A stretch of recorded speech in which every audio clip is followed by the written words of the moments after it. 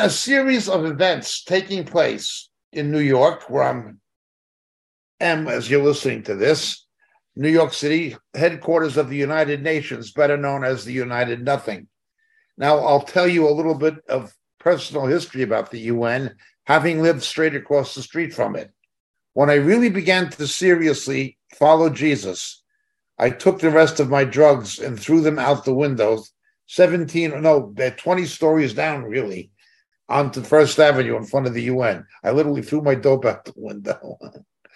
And I had been living immorally with my girlfriend. That came to an end, things like that. That was where I lived. And when I lived in that neighborhood, you'd see certain things. You'd see limousines, expensive limousines, Bentley, Rolls Royce, Lincoln Continental, whatever you would see, Mercedes limos, whatever.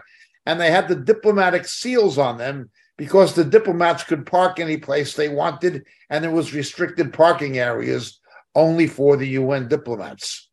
At that time, it was the Cold War. The place was alive with FBI and CIA and intelligence agencies located in the American mission to the UN, across the street from the UN, and they were watching the KGB, who used the UN and as a operations base in New York, essentially. The whole area was filled with spies and filled with diplomatic cars. And what would happen is, it was almost a joke. The people in the neighborhood just took it in stride. That's just the UN.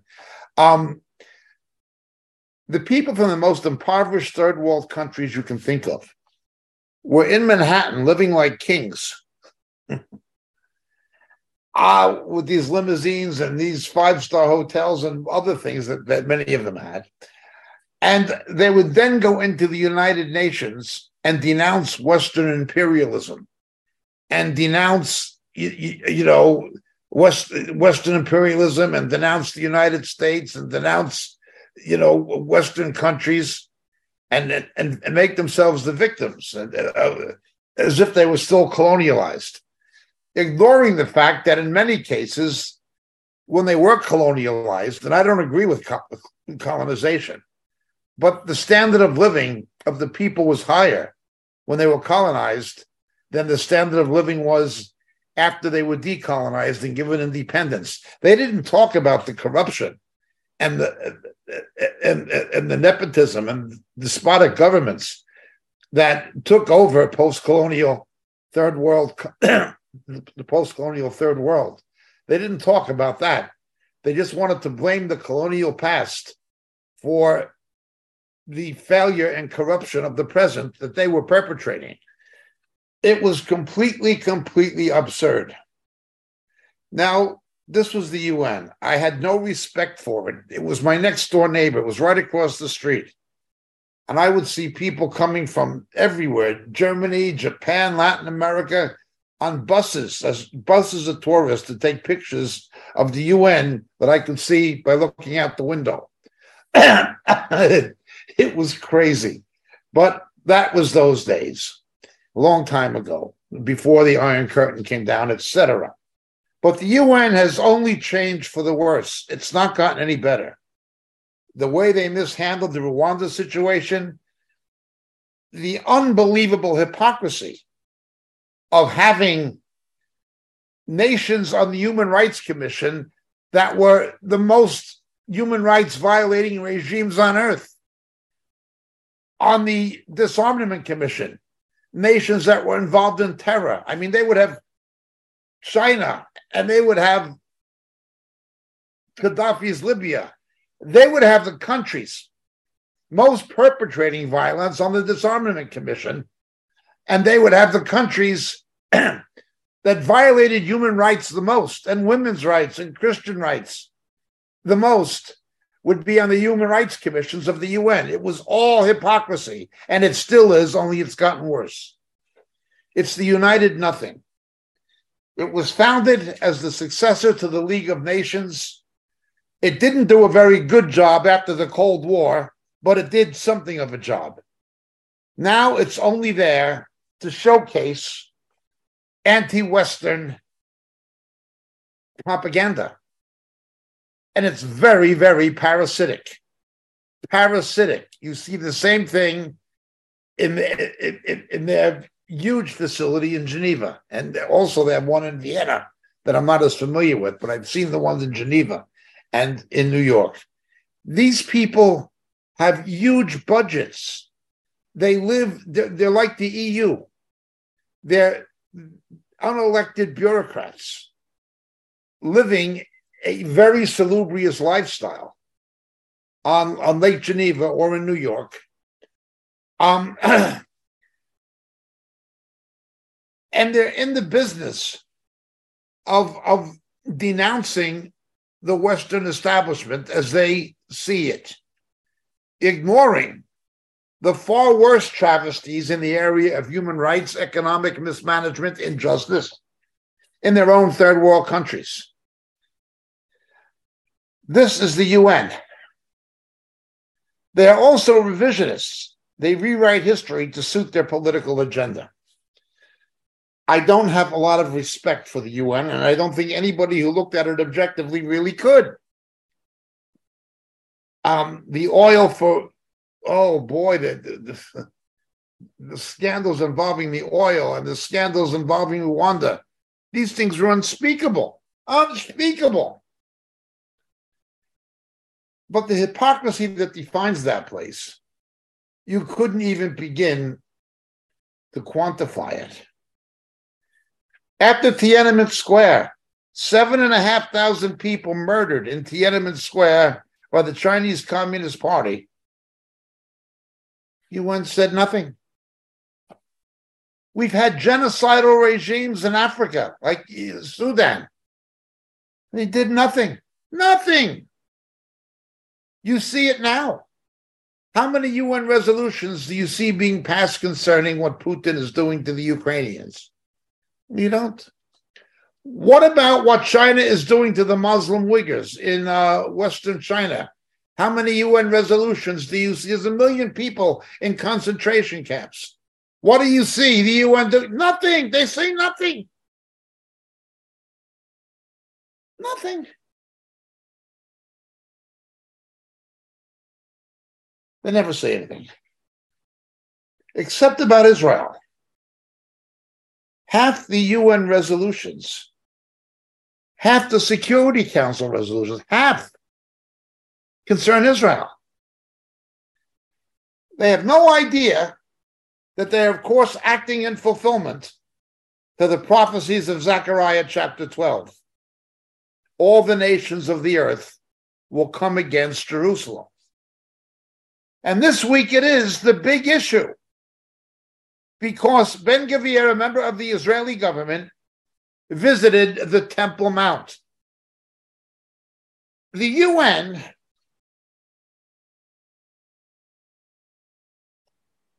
established a policy that they would only refer to the Temple Mount by its Arabic name, its Muslim name.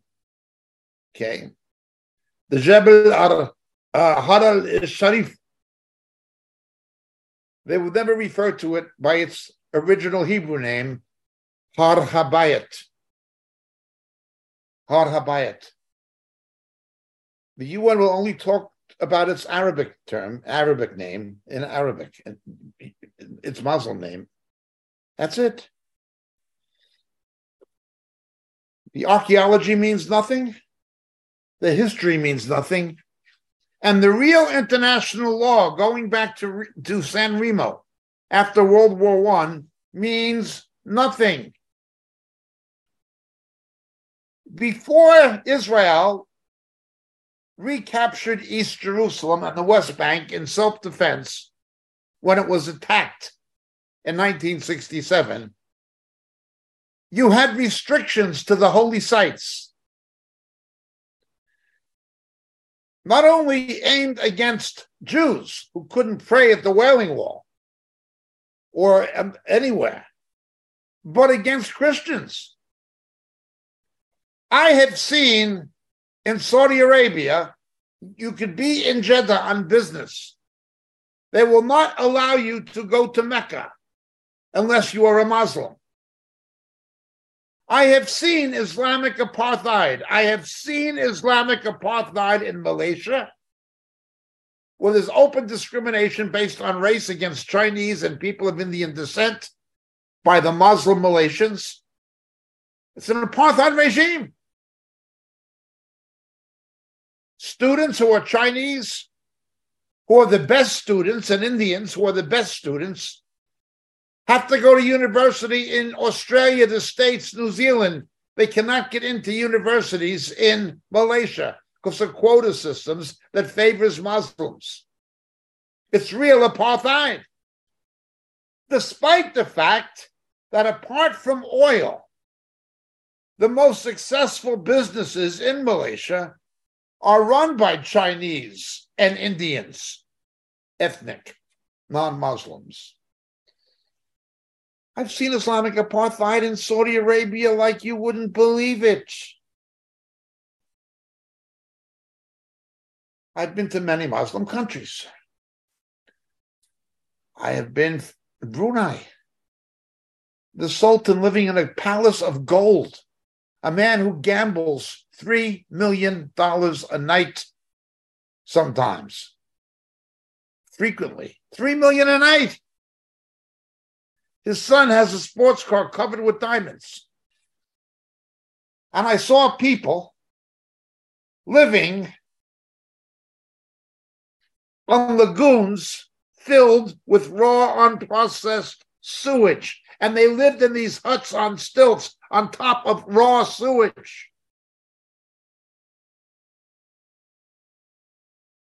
It's no problem.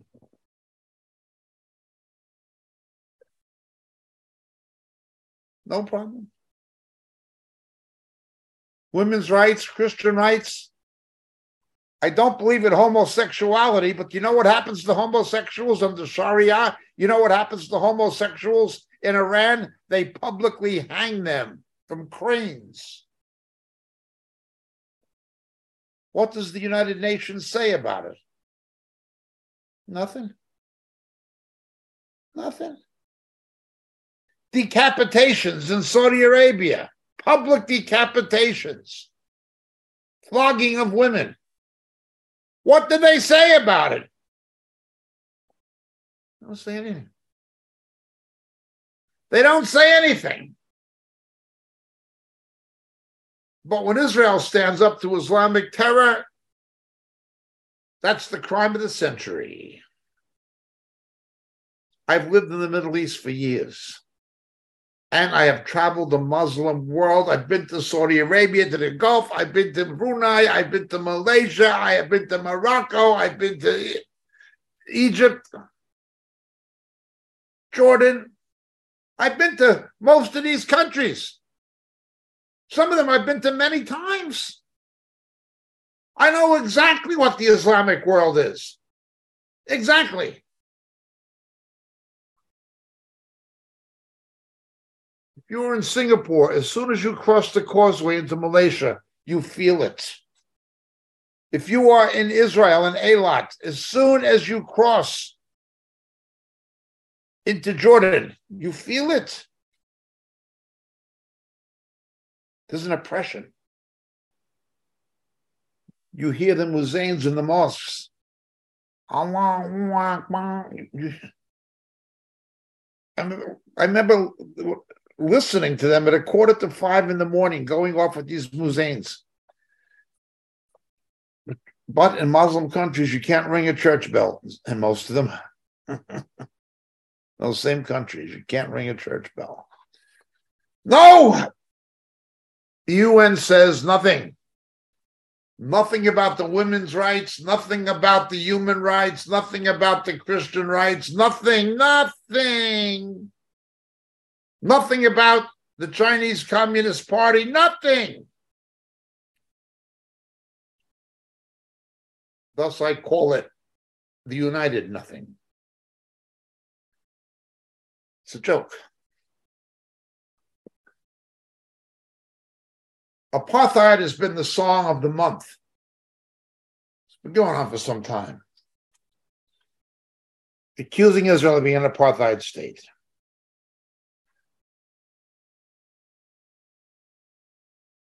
King Abdullah of Jordan has begun saber rattling. Now, I think it's all political theater, but he's talking the talk. I met his father once in Virginia, King Hussein. I met his father. I would remind King Abdullah that he is named after his father's grandfather, King Abdullah I. And on the Temple Mount, in the Al-Aqsa Mosque, you can still see the bullet holes in the pillar. I've seen the bullet holes in the pillar.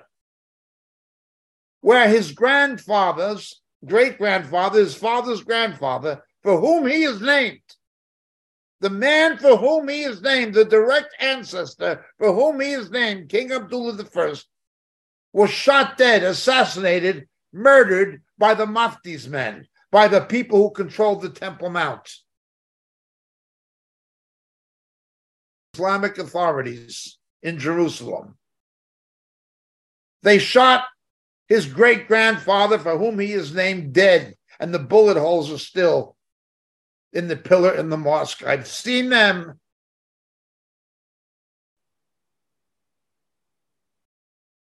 Why is he taking the side of those who murdered his father's grandfather, for whom he is named?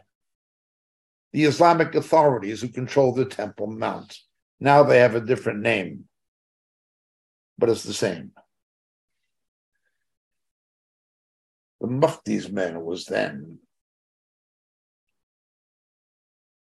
I would also remind him of something called Black September in 1970, when his father, educated as a military officer at Sandhurst in England, about 10 minutes drive from my home there,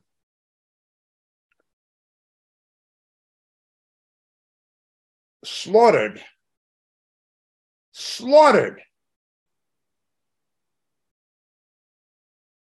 12,000 of Yasser Arafat's Palestinian PLO gunmen in 13 days.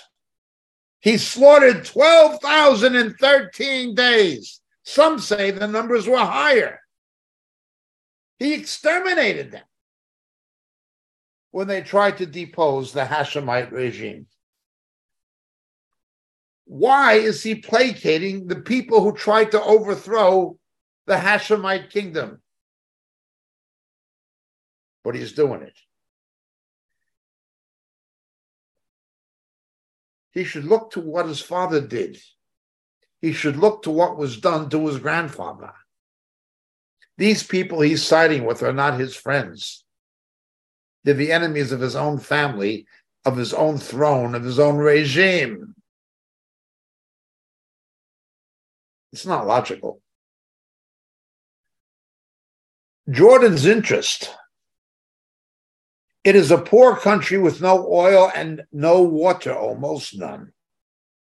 It's in serious trouble environmentally because of the water. It has also had to absorb over 1 million refugees from Iraq and Syria. Over 1 million. He desperately needs to face the fact that because of a common fear of Iran, even the Saudis and the Gulf states are making gestures towards peace with Israel. He needs to accept the fact that Israel is the Silicon Valley of the Middle East. There are American high-tech companies from Silicon Valley who do their R&D in Israel and subcontract to Israeli companies. It is the Silicon Valley of the Middle East. And it was American companies, in part, who invested in desalination technologies. The water engineering that comes out of Bar Ilan University and the high-tech engineering coming out of the Technion are world-class in Israel. Israel solved its water crisis. It solved its water problem by making desalination cheaper and economically practical. Jordan desperately needs peace with Israel to solve its water problem. Desperately. It has a lot to gain through its peace with Israel. This self-destructive saber rattling will not hurt Israel very much, but it is certainly going to hurt Jordan.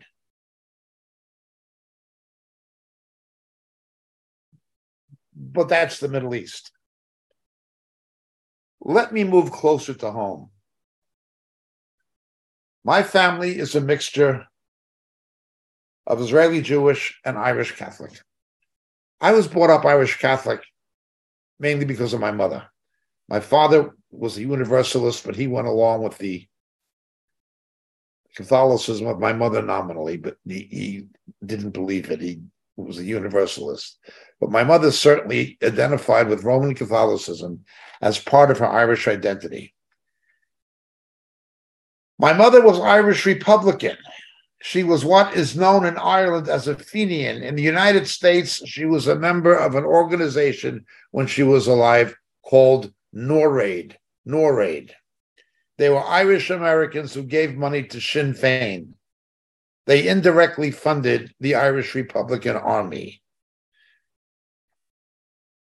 They would protest outside British embassies and things like this during the so-called Troubles.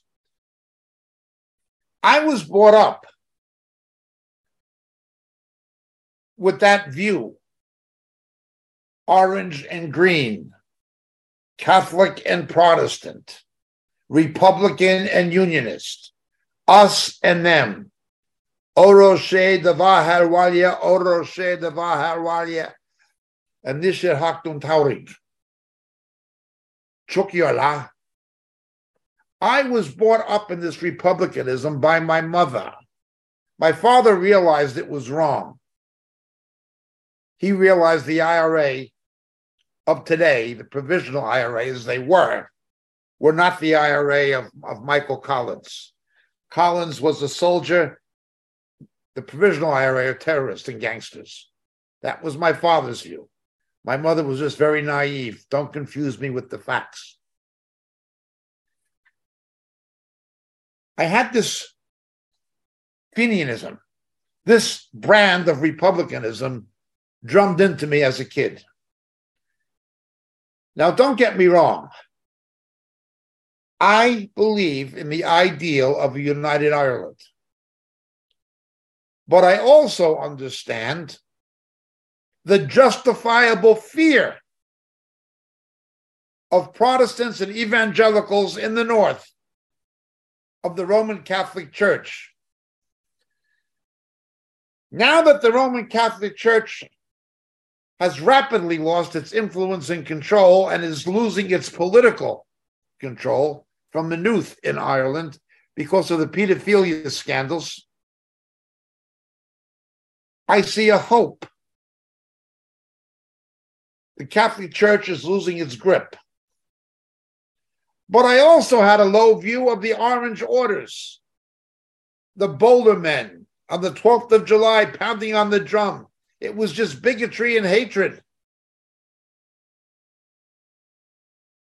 And what troubled me is both of these communities were taken over by these extremists who were perpetrating this hatred and violence in the name of the Christian faith.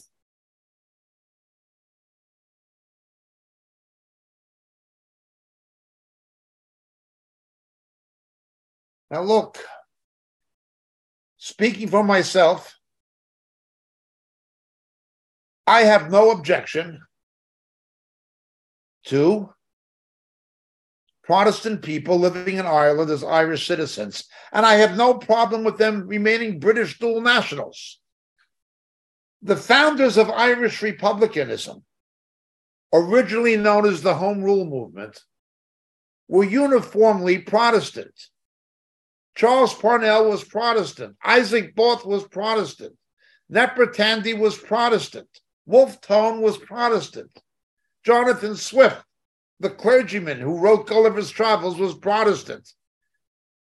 The Irish patriots, those who moved for an independent Ireland, were all Protestant, not Catholic. The Catholic thing came later with Daniel O'Connor, and it was for propaganda reasons as much as anything else.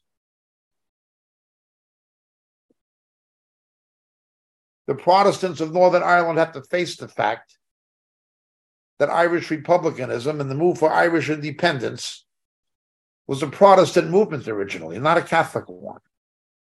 They were benevolent Protestants who wanted to help the Catholics, but they were not Catholic, theologically or otherwise. No, it is a very convoluted and mixed up history in Ireland.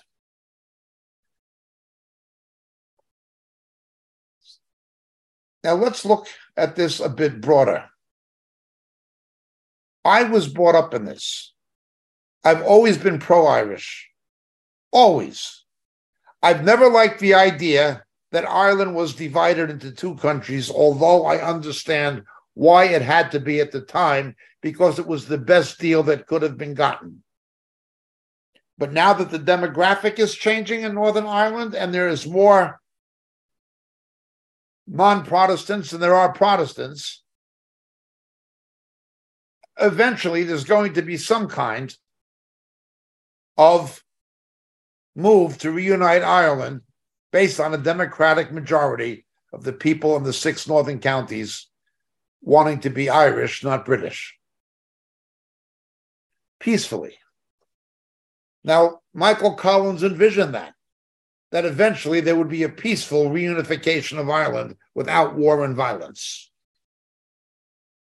Thanks to the terrorists of both the UVF and the UDA on the Protestant side, so-called unionists, and thanks to the provisional IRA and Sinn Féin on the Green side, what should have been a progressive, peaceful reunification was marred by war, and not just war, terror. That is not aiming at military targets, but aiming at civilian targets, even innocent people being killed for no reason other than what church they went to, and murdered in the name of Jesus Christ, in effect. And there was enough guilt to go around in both communities. There was indeed discrimination against the Catholics in the North. Indeed. But the working class Protestants didn't have it much better. It was similar to the situation with the poor Afrikaans and the blacks in South Africa, or the poor whites and the blacks in the American South under Jim Crow. It was like that. It was just an engineered hatred between two communities, neither one of which was particularly well off, and both of which were manipulated politically to the economic advantage of others. But I digress. Ireland. No, I would not identify with the Irish republicanism of Sinn Féin or of the IRA, obviously, the provisional IRA. I would have had more sympathies for the original Home Rule movement. I would have more sympathies for the Protestant republicanism of Charles Parnell, of Nepra Tandy, of Wolfe Tone. I would have been with the author of Gulliver's Travels, Jonathan Swift. That is my version of republicanism. Christian, peaceful, progressive.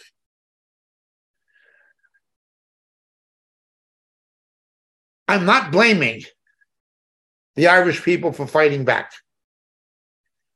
The things that happened in the potato famine, which drove some of my family to New York, the things that happened with the black and tans, these were unspeakable.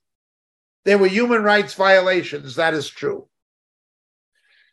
But what has happened now is a false comparison has been made between the experience of the Irish under the British and the experience of the Arab Muslims, so-called Palestinian Arabs, under the Jewish Israelis. A false comparison, as if the Palestinian Arabs are the indigenous people and they've been colonized by these Jews who came from Europe, much the same as the Irish in the plantation period, going back to the time of Cromwell, were colonized by English landlords. That is the comparison that's made. But is it a valid comparison? Is it? Well, let me explain the reasons that I am a Republican. Not a Sinn Féin Republican, but I believe in a Republic of Ireland. I believe in the goal of a reunited Ireland that is neither Catholic nor Protestant, simply Christian.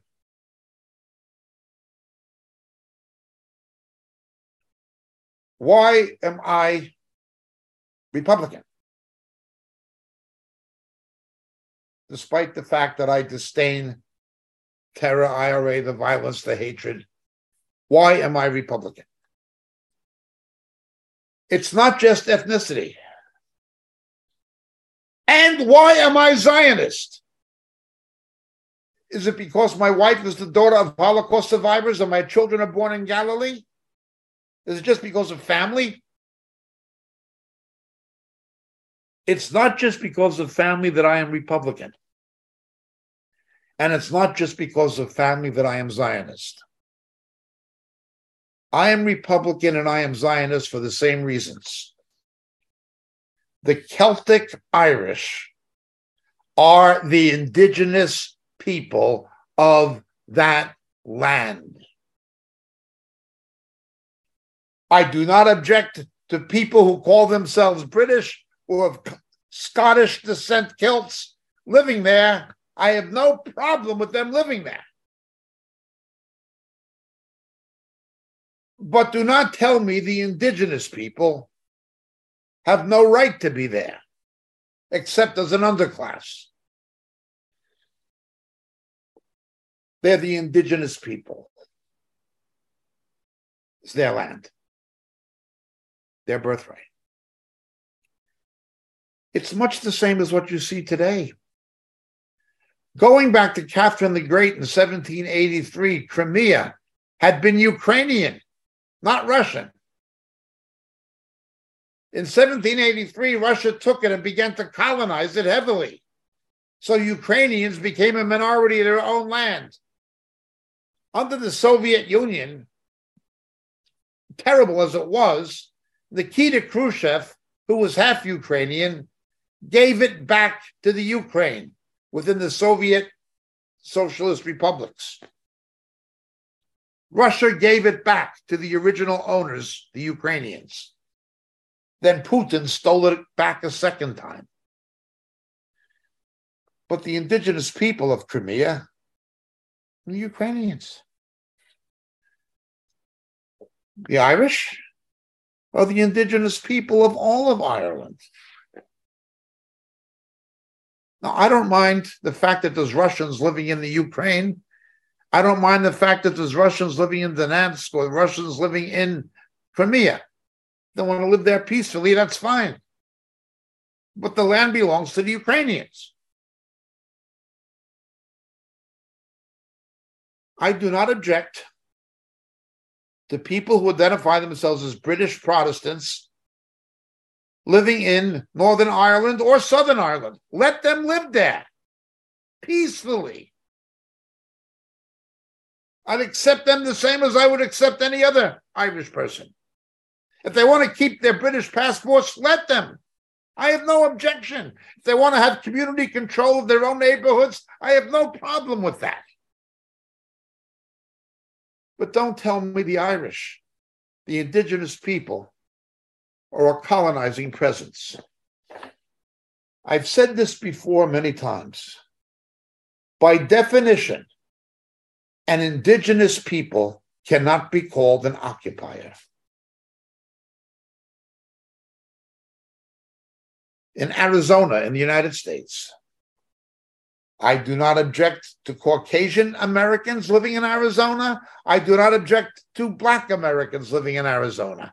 I do not object to Hispanic Americans living in Arizona. I do not object to Asian Americans living in Arizona. Let them live there peacefully, but don't tell me the Apaches have no right to be there. They were there first. They're the indigenous people. An Apache cannot occupy Arizona. An Irishman cannot occupy County Fermanagh. A Maori cannot occupy Rotorua, New Zealand. They're the indigenous people. And indigenous people cannot be considered an occupying power. Neither can a Jew be considered an occupier of the West Bank or of East Jerusalem. They are the indigenous people. Even if you don't believe the New Testament, even if you don't believe the Hebrew scriptures, even if you don't believe in religion, faith, if you don't believe what the New Testament says or what the Hebrew scriptures say, if you don't believe it, you have to believe the archaeology. The archaeology confirms the historicity of what the New Testament and the Old Testament say. Archaeology confirms it. But even if there was no New Testament or no Torah or Tanakh, if there was no such thing, the archaeology would still prove the Jews are the indigenous people. Now, if you believe the biblical record, Abraham was there from the time of the Canaanites. And there are no more Canaanites. They have archaeological things called tells, multiple strata of hills. And as you dig through the tells, strata upon strata, you keep coming back to the fact that the Hebrews were there first. The only one there, as long as them, were the Canaanites, and they no longer exist. The people we call Palestinians are simply the anglicization of Philistine. It comes from the Romans calling it Palestinium, and then it was anglicized. Except that the Philistines were from Crete. They were Indo-Grecian people. They were Europeans. They were not Arabs. The people they call Palestinians now is a made-up name assigned to mainly Muslim Arabs. But they're not the indigenous people. There's never been a Palestinian state. The Turks subjugated them, treated them like serfs, almost like slaves. And the Turks were Muslims who did it to them. The standard of living of Israeli Arabs is much higher under the Jews than it was under the Turks. Much higher.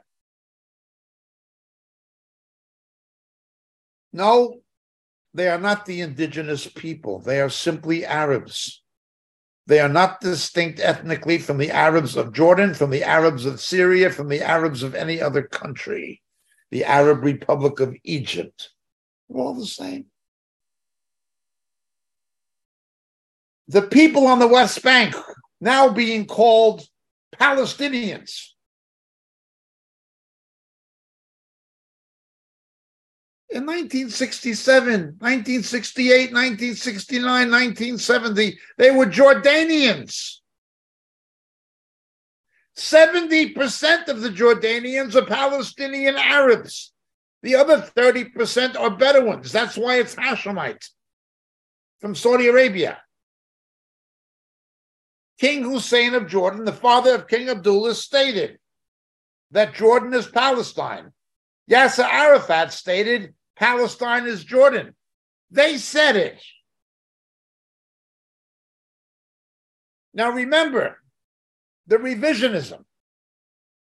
We've said this a number of times. From May 1948 until June of 1967, the Gaza Strip, the West Bank, East Jerusalem, the Golan Heights were all in the control of Arab Muslims. If they wanted a second Palestinian state, in addition to the one that they said they already had, known as Jordan,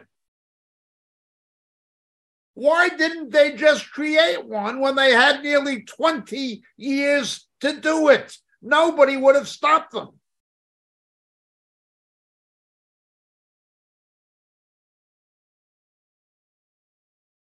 Under pressure from the Saudi Arabian-owned and operated Bush administration, the Israelis withdrew unilaterally from Gaza without a peace treaty. Hamas, backed by Iran, quickly took it over and began using it as a base for terror infiltration and to shoot Katyusha rockets at Israel. There was no peace treaty like there was with Camp David or like there was with Jordan and Egypt. Just Bush, doing the will of his Saudi owners, forced Israel to just leave Gaza, and now it's just a base to fire Katyusha rockets towards Ashkelon and the southern suburbs of Tel Aviv and Sderot. This is what happened. Israel offered to give Gaza back to Egypt in the Camp David Accords. Egypt didn't want it. Sadat said, we don't want it. Iran said, we'll have it. And Hezbollah got control of it. After a civil war between Hezbollah and the Palestinian Authority, they massacred each other.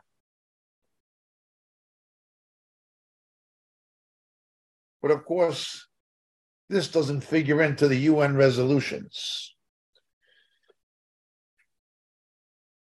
Nope. Twice, the Palestinian Authority under Abbas was offered a Palestinian state on the West Bank. The Jews would only keep 3% of the land and give an equivalent amount of land from Israel proper back to them in place of it. All they wanted to do was rebuild the existing Jewish settlements that were there that had been destroyed in the pogroms of the 1920s. These Jews living in Hebron and Bethel and places like this, they're not settlers. One, they're the indigenous people, and two, they simply rebuilt towns that had already existed where Jews lived before they were burned down and driven out in the 1920s with the Islamic riots. They simply restored their communities. Yet they're being called settlers. Settlers. Lie upon lie upon lie. No, they're the indigenous people. Well, let me take this to the present day and what is happening in the Republic of Ireland. Please watch this clip of the Dial, the Irish Parliament recently, and what certain Irish politicians have been saying from political parties, particularly Fianna Fáil and above all Sinn Féin. Watch this clip, please. For anybody to seriously suggest now that what's happening in Israel and Palestine is not apartheid is shocking to me. I've seen it with my own eyes. I've seen the apartheid wall in Jerusalem. I was in Ramallah. I travelled to Hebron. I've seen what happened in Hebron, where that city and community are devastated to protect hundreds of settlers, illegal settlers.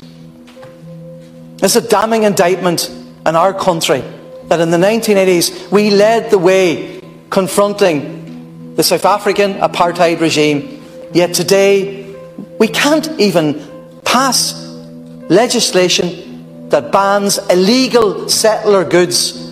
These settlements are illegal under international law, yet we do commerce with those who are responsible for that repugnant situation. We can't even do that. We can't even pass that law in this country. We can't recognise the Palestinian state.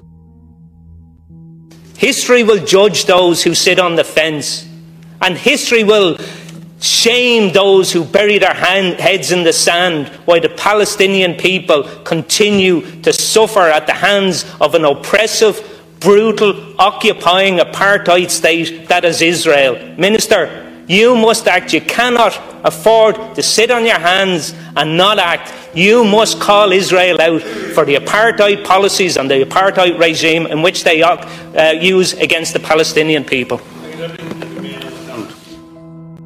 The Amnesty International report is clear. It's devastating in its clarity. It concludes that Israel perpetrates apartheid. It notes that Israel's civilian administration, its military authorities, its governmental and quasi-governmental institutions are involved in the enforcement of the system of apartheid against Palestinians. It is as frank and as clear as that. It goes on to say that the scale and seriousness of these violations documented in the report make it clear that the international community needs to urgently and drastically change its approach to the Israeli-Palestinian conflict and recognise the full extent of the crimes that Israel perpetrates against the Palestinian people. Crimes that they commit, Minister, day and daily. The report makes for disturbing reading. It outlines how Palestinians are dealt with as an inferior racial group and how Israel oppresses and segregates them. It shows how Israel is putting in place a regime aiming to dominate and oppress Palestinians. It does this through territorial fragmentation, segregation and control, dispossession of land and property, and by the denial of economic and social rights, but also through forcible transfers, administrative detention and torture, unlawful killings, denial of basic human rights and freedoms, and by persecution. Ireland has a long and proud tradition of support and solidarity with the people of Palestine. While many of the crimes of Israel's apartheid have long been raised in it all, the EU's central involvement in the arms trade to Israel has seldom been raised. EU members have profited well from Israeli apartheid over the years. Since 2012, EU member states have sold arms to Israel to the tune of nearly 700 million per year. Between 2014 and 2018, Germany and Italy alone supplied 35% of Israel's arms imports. EU states make large profits selling deadly arms to states like Israel, states that frequently abuse international law, suppress and murder peaceful protesters. Fine Gael and Fianna Fáil and Green TD stood up one after the other, saying it was intolerable. The thuggery and the warmongering and the brutality of Putin, you wouldn't stand for it. Urgent action had to be taken. But we've got to be much more careful with the Palestinians and their treatment. And I haven't even got time to the briefing I organised this week about the people of Yemen and how Saudi Arabia, the most despotic regime in the world, armed to the teeth by the United States, Britain, France and others, killing 337,000 people in Yemen in the last 5 years, 10,000 children. Any action against the United States for arming them? Or Britain, or France, or Saudi itself? No. No action, no sanctions, no outrage. Words of concern. We'll raise it. We'll raise it. We'll call on them.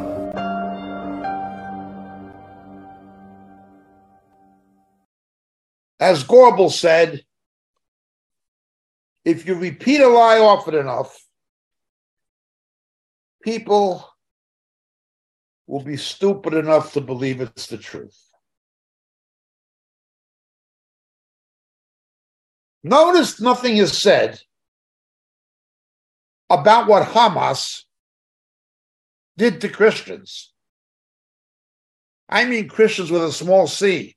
Catholic, Protestant, Eastern Orthodox, Evangelical, it doesn't matter to them. They're all Christians.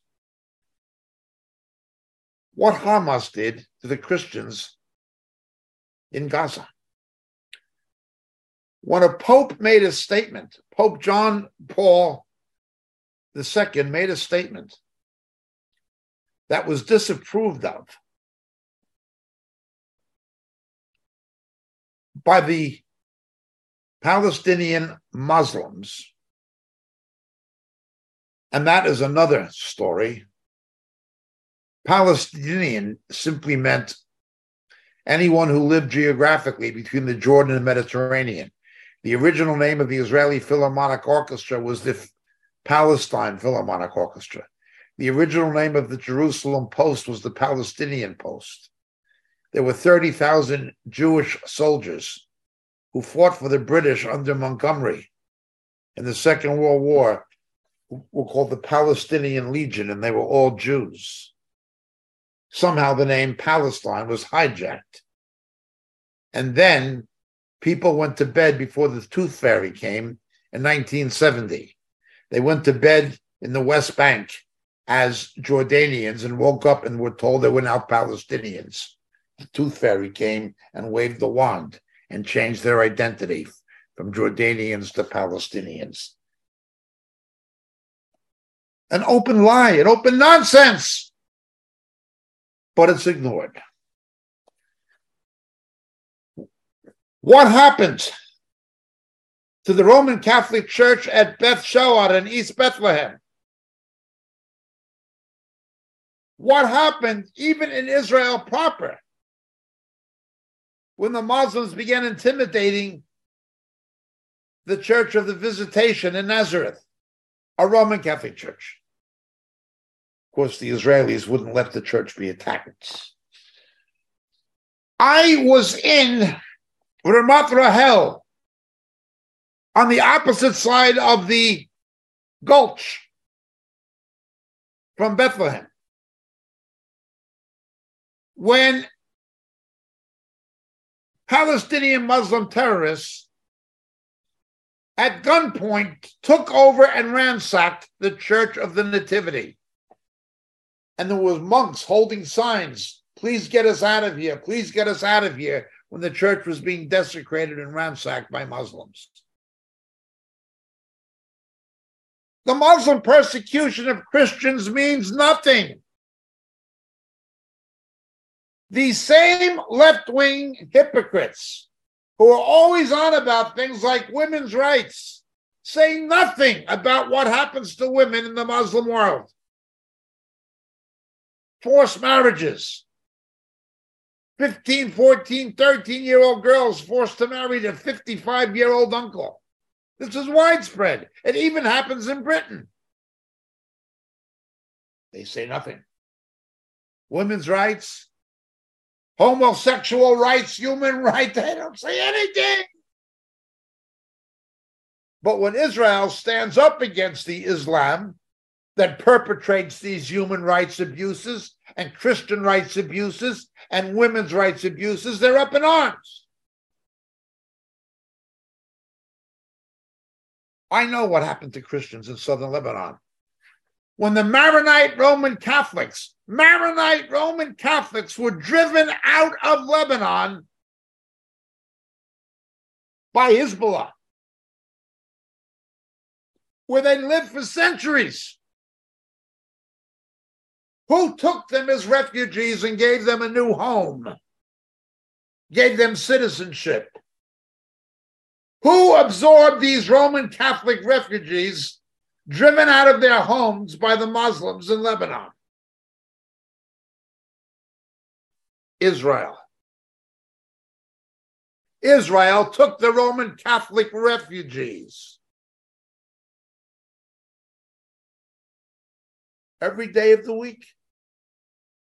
you will see Muslim refugees from Sudan, not allowed to be in Egypt, coming through the Sinai and begging to get into Israel and climbing over the fence to get a job in a hotel in Eilat. There were tens of thousands of them. The Muslims didn't want the Muslim refugees. Who let them in?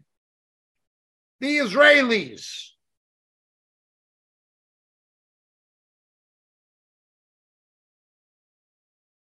I know what happens to Christians in Muslim countries, just as I know what happens to women in Muslim countries and homosexuals, even though I don't agree with homosexuality. As a Christian, I thank God that there's at least one country in the Middle East where the religious freedom of Christians is protected by law, where what happened to the Christians in Aleppo, Syria, would never be allowed to happen, where what happened to the Christians in Iraq would never be allowed to happen, with what happened to the Christians in Iran would never happen. I thank God there's one country in the Middle East that protects the rights of Christians and the religious freedom. And that country is Israel. The Jews protect the Christians.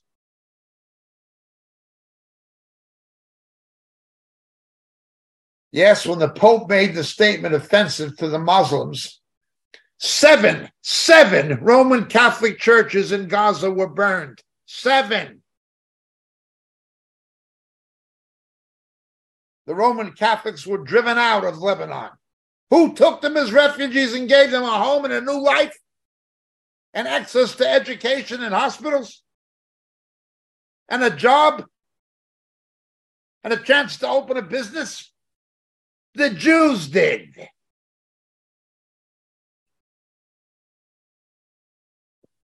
The Jews did.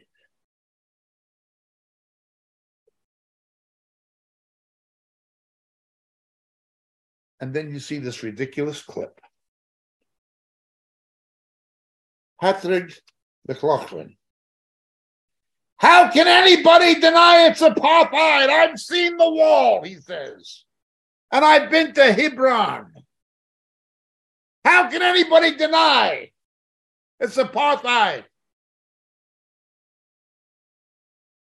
Well, I've spent a lot of time in South Africa.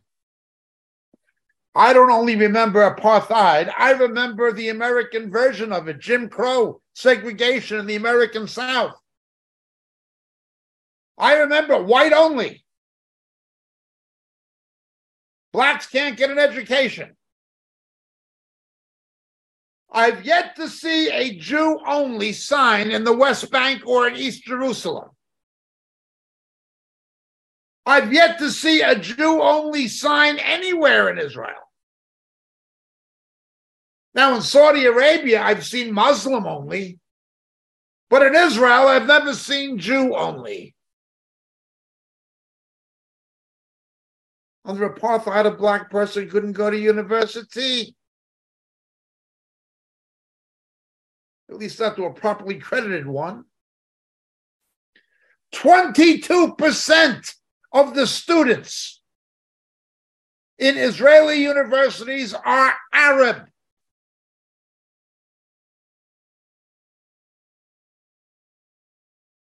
20% of Israel's medical doctors are Arabs.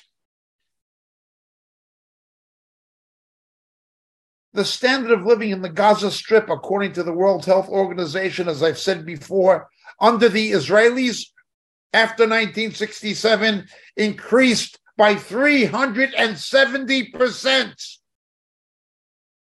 I mean infant mortality, longevity, employment. The standard of living increased by 370% under the Israelis compared to what it was under the Egyptians in the days of Nasser.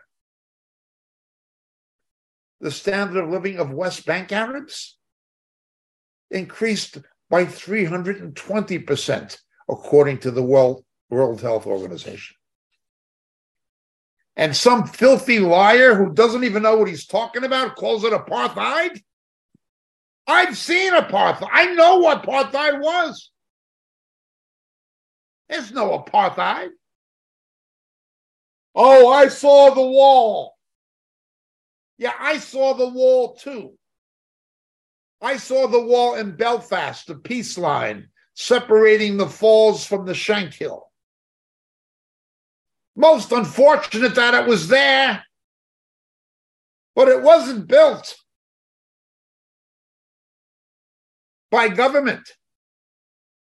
It was built by terror to stop the killing, to stop the activities of the Protestant paramilitaries and the provisional IRA, to save human life, to save innocent life. That wall was built in Belfast. To stop Islamic terror, that wall was built, and most of it's not a wall, it's a fence. The only place it's a wall is where they were shooting bullets at school buses. Patrick McLaughlin is a lying hypocrite. Hebron, illegal settlements. A UN resolution has no basis in international law. International law is determined by treaty and by convention. Indigenous people rebuilding communities they had that were taken from them and desecrated, destroyed, is not an illegal settlement by international law. Prove to me by international law that it's illegal. It may go against UN resolution, but UN resolution does not constitute international law. Treaty and convention do.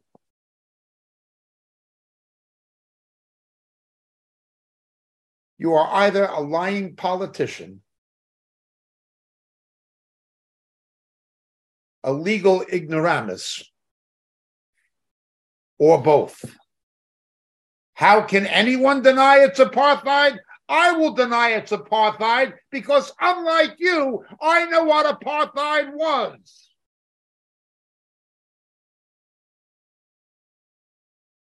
One Irishman to another. Yeah, I'm Irish American. So was De Valera.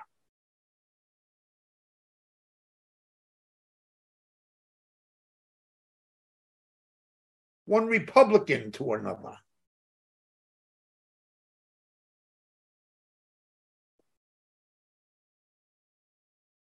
Let me continue.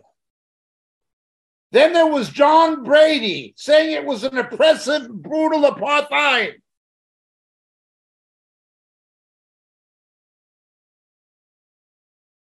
Confronting radical Islamic terror is not what is brutal, not what is oppressive. It is Islamic terror that's brutal. I lost a relative in the World Trade Center September 11th,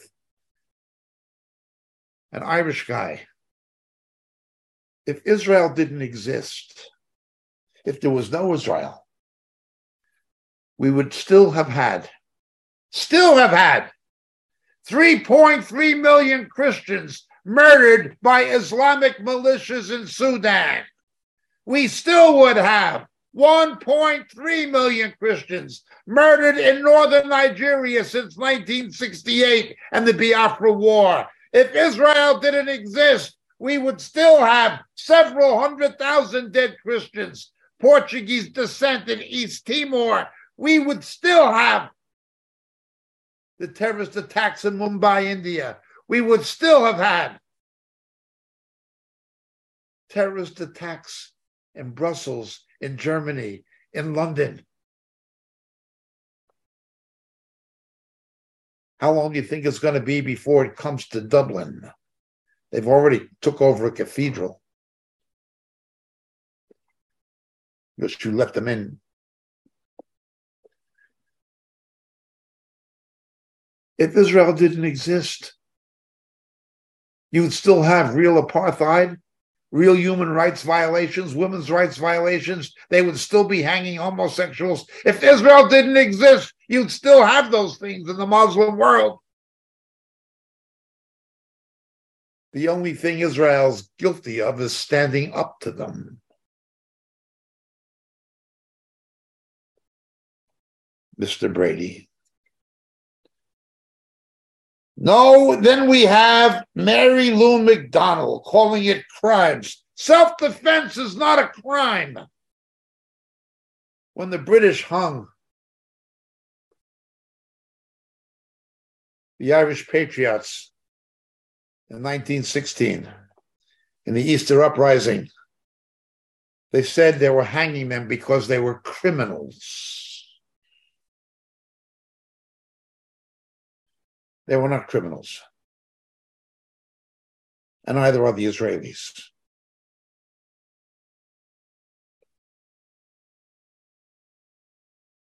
But let us continue. There was Sean Hawkey saying he treats them, the Israelis treat the Muslims as inferiors.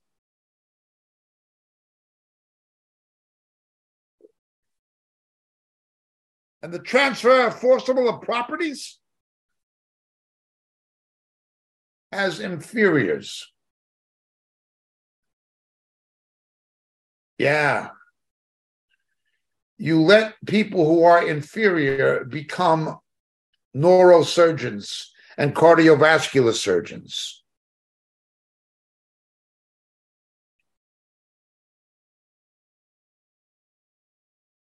You let them work in Jewish hospitals because they're inferior. Sir, you are a liar. You want to see people being demeaned? Go to a Muslim country, you'll find plenty. The standard of living of Israeli Arabs is higher than it is in most Arab countries.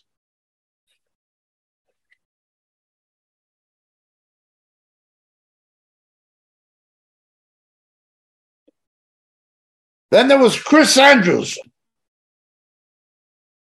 complaining about the EU. He ignores the fact that Israel was established by the UN and these people tried to destroy a country legally established by the UN. The Banlieue riots in Paris that went on for 3 weeks, burning automobiles. Who did that? The Jews? Who blew up the subway trains and buses in London? The Jews? No, it wasn't. One of these people did tell a half-truth. One deputy, one member of the Dial did tell a half-truth. He talked about the fact that 337,000 Arab Muslims were killed in Yemen, including 10,000 children, by an oppressive Islamic regime in Saudi Arabia, the Salafist House of Saud. He told the truth. 337,000. But what the Assad regime did in Syria is far worse. What the Turks do to the Kurds is far worse. What about the beheadings of the Coptic Christians in Egypt? That doesn't count. What about the civil war in Gaza and the civil war in Lebanon?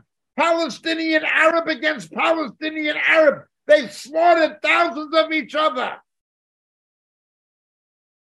Do you know how many Arabs were murdered in Syria with Russian weapons? The Israelis never killed those kinds of people in those numbers. They fought wars in self-defense. They shot at terrorists. They arrested terrorists, radicals. They prevented terror. but they didn't genocidally slaughter hundreds of thousands of Arab Muslims. If you want to find somebody who slaughtered hundreds of thousands of Arab Muslims, you have to find them among other Arab Muslims. You're a hypocrite, Mr. Barrett. But at least you'll tell a half-truth.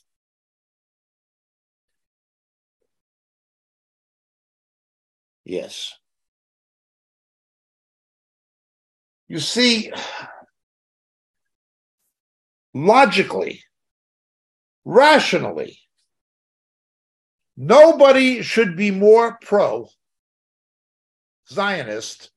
than an Irish Republican.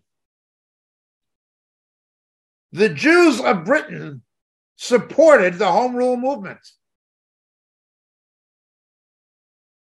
The bulk of American Jewry supports the United Ireland. And the bulk of the American Irish population supports the existence of Israel. But we're talking about Ireland.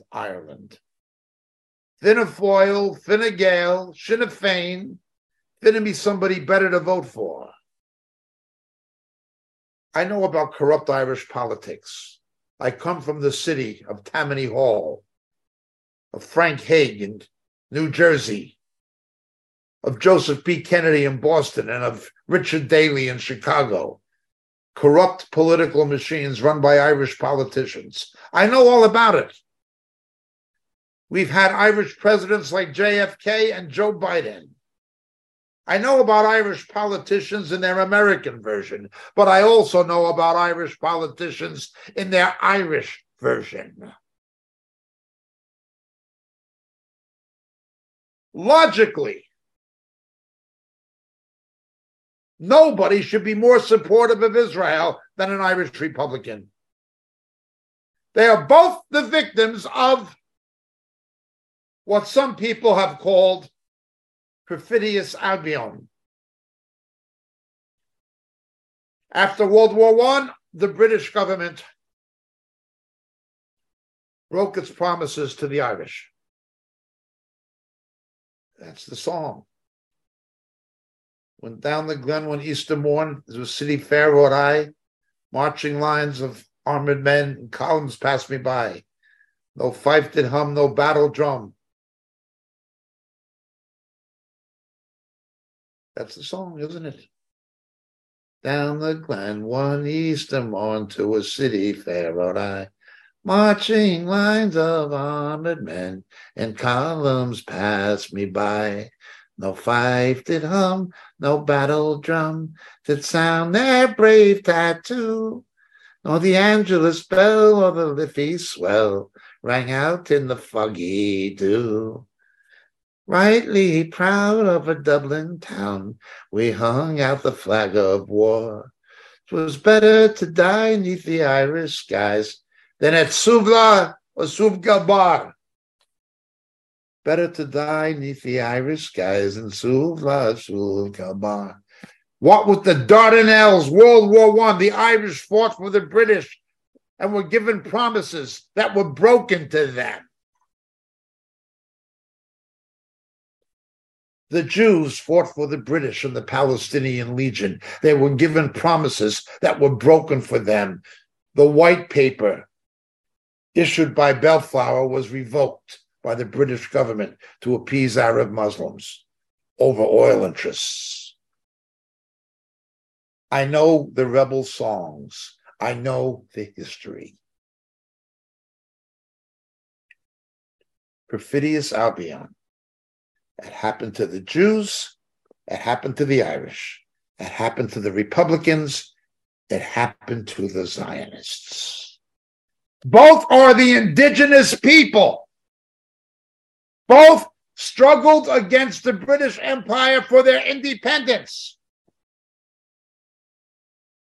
Both were the victims of broken promises, assurances, guaranteed,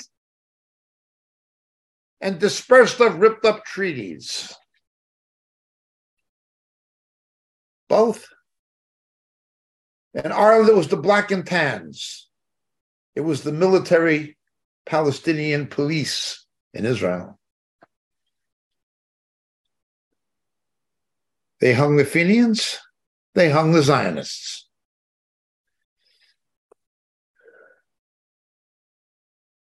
Now, by the way, I'm an Anglophile. I love Britain. I just don't always agree with the policies of the British government in the past. Being an American, obviously, I don't like colonialism.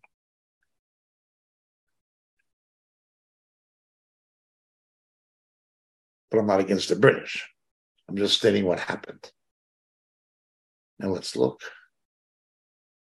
Both the Irish and the Jews attempted to revive their ancient language. The Irish and the Jews, the Gaelic and the Hebrew. An Irishman, Kana Samartatu, Tagamora, Ismisha Shemesh, Kada Sanamdud, Sheinish. The Jews, Shalom Mashlomha, Krubaseda, Shmi Yaakov, Nimeod. They both tried to revive their ancient languages. To come back to their ancient land, they both had a law of return. You can come back to your ancient land if you were Irish. You can come back to your ancient land if you were a Jew. Both struggled against the British. Both were the victims of perfidious Albion, broken promises. Both faced a black and tan or a paramilitary Palestinian police. The leaders of both were hung and shot. I am a Republican. I'm an Irish Republican for the same reason. I am a Zionist. And I am a Zionist for the same reason I am an Irish Republican. Yes, there is a family element on both sides. However, even if there wasn't, the Irish and the Jews, respectively, are the indigenous people of their own lands, and they have a right to be there, and their presence is not an illegal settlement. You remind me of the UVF and the UDA gangs in Belfast. When a Catholic moves into a Protestant neighborhood, they shoot him dead. You've expropriated Protestant property.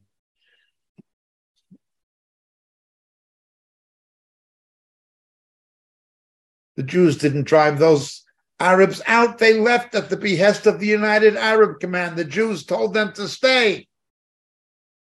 The Jews didn't invade the West Bank. They conquered it when it was used to attack them.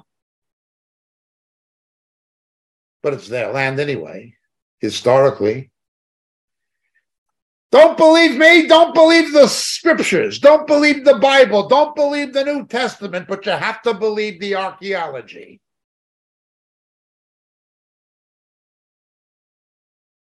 Yeah. That's the way it is. That's the way it is. It is illogical for an Irish Republican not to be pro-Zionist. And frankly, it is illogical for a Zionist not to be pro-Irish Republican, if you look at the facts. There is, however, an exception. There are one group of Irish so-called Republicans, though they disgrace the name, who I understand why they support what amounts to radical Islamic terror by Palestinian Arabs, making them into the victims. I will tell you who it is and why.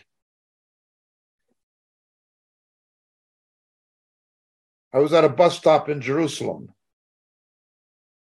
several years ago. And a few minutes later, a bus blew up, killing 17 people right where I had been. 17 people. Innocent people, some of them Arabs, some of them children. How could you do that to innocent people? That's terror. It's criminal. If you want to talk about crime, Mary Lou McDonald, something like that. I'll tell you who would do something like that. Do you remember the Omagh bombings? When among the victims was a 4-year-old little Catholic girl? I know who would do something like that. Are you a member of Sinn Féin? I know who would do something like that. You would. Or should I say, you did. The Provisional IRA did that. Sinn Féin is the party of the Provisional IRA. No wonder they're sympathetic to Palestinian Islamic radicalism. They have the same mentality. They do the same things. They're murderers. They're 6 of one, half dozen of the other. They have a kindred spirit. It makes sense to me why Sinn Féin would support that. It's because they're the same thing. Both of them go to a left-wing political position, ideologically. Both of them misuse religion for propaganda purposes, be it Catholicism or be it Islam. I remember that bombing in Jerusalem, and I'll never forget it. And I will never forget what happened in Omagh. No wonder you people love each other. You're two of a kind. This is twisted. This is horrible. As a son of Aaron, I'm ashamed to say that Ireland has become one of the most anti-Israel countries in the world, and is probably the most anti-Israel country in Europe.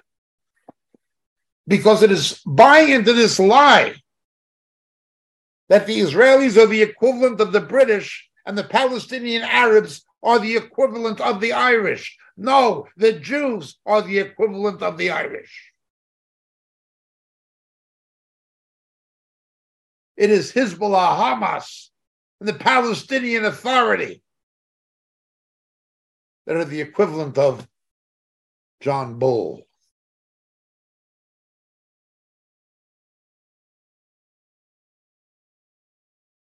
Don't think with your emotions. Think with your brain.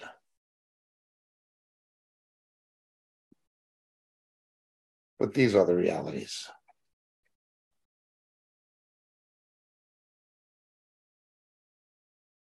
I'd like to read from the book of Zechariah.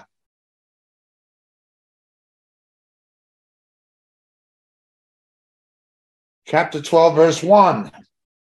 This is a prophecy in the Hebrew Scriptures, the Old Testament, about the Messiah.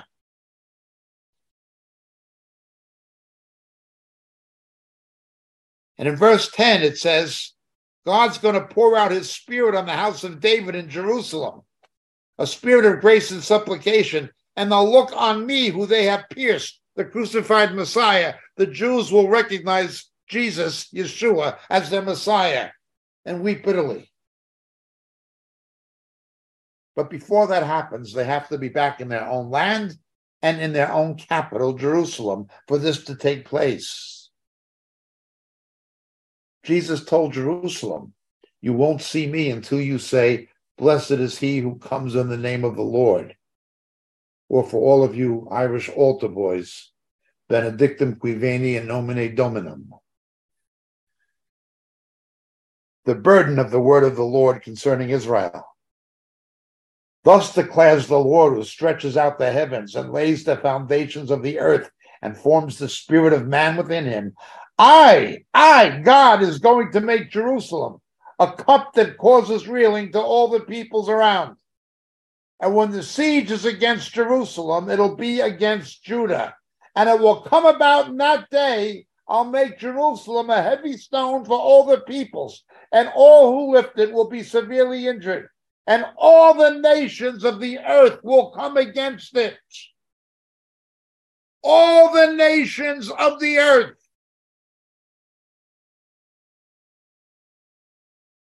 The United Nothing. The United Nations. The UN. They are fulfilling that prophecy that Jesus in the Old Testament, before he was born, the pre-incarnate Christ, gave that prediction to the Hebrew prophet Zechariah. And it's exactly what is happening. I long for an Ireland that is Christian. Back to the Book of Kells, back to the tradition of Patrick. Not Catholic, not Protestant, not the Battle of the Boyne, not William of Orange or James, just Jesus. No bigoted buffoons with bowler hats pounding on drums. And no provisional pseudo-IRA anymore. I long for an Ireland like that. I wish we had a united Christian Ireland. No orange, no green. Just Jesus. But yes, by definition, I'm a Republican, Irish Republican. And by definition, I am a Zionist. I am a Zionist for the same reason I'm an Irish Republican. And I'm an Irish Republican for the same reason I'm a Zionist. They're the indigenous people of that land. And nobody has a right to take it from them. Not the British Crown, and not Sharia Islam.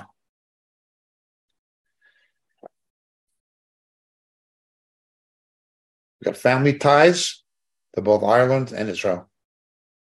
That is true. I have strong convictions about these things. But my strongest conviction is what it says in the Word of God. All the nations will come against Israel. Don't quote the UN to me. Jesus Christ says the UN is his enemy. I lived right across the street from the joint, and I don't blame him. I can tell you why.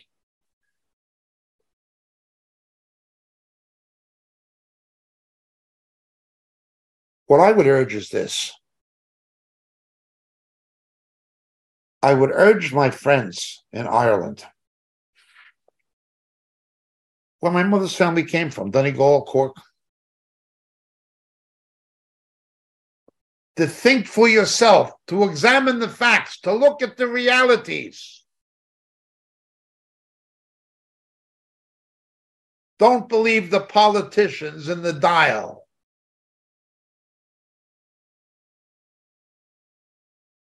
You see, the Irish have always let other people think for them. Under De Valera, they let Maynooth think for them. They were told what to believe by Maynooth. If you're Irish, you know what I'm talking about. You don't think, Maynooth will tell you what to think.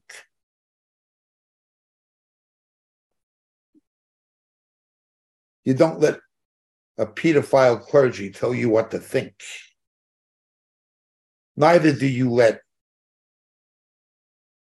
politicians tell you what to think. Think for yourself. Look at the facts. Look at the facts historically. Look at the facts legally. But above all, my appeal to my Irish friends and family are to look at the facts biblically.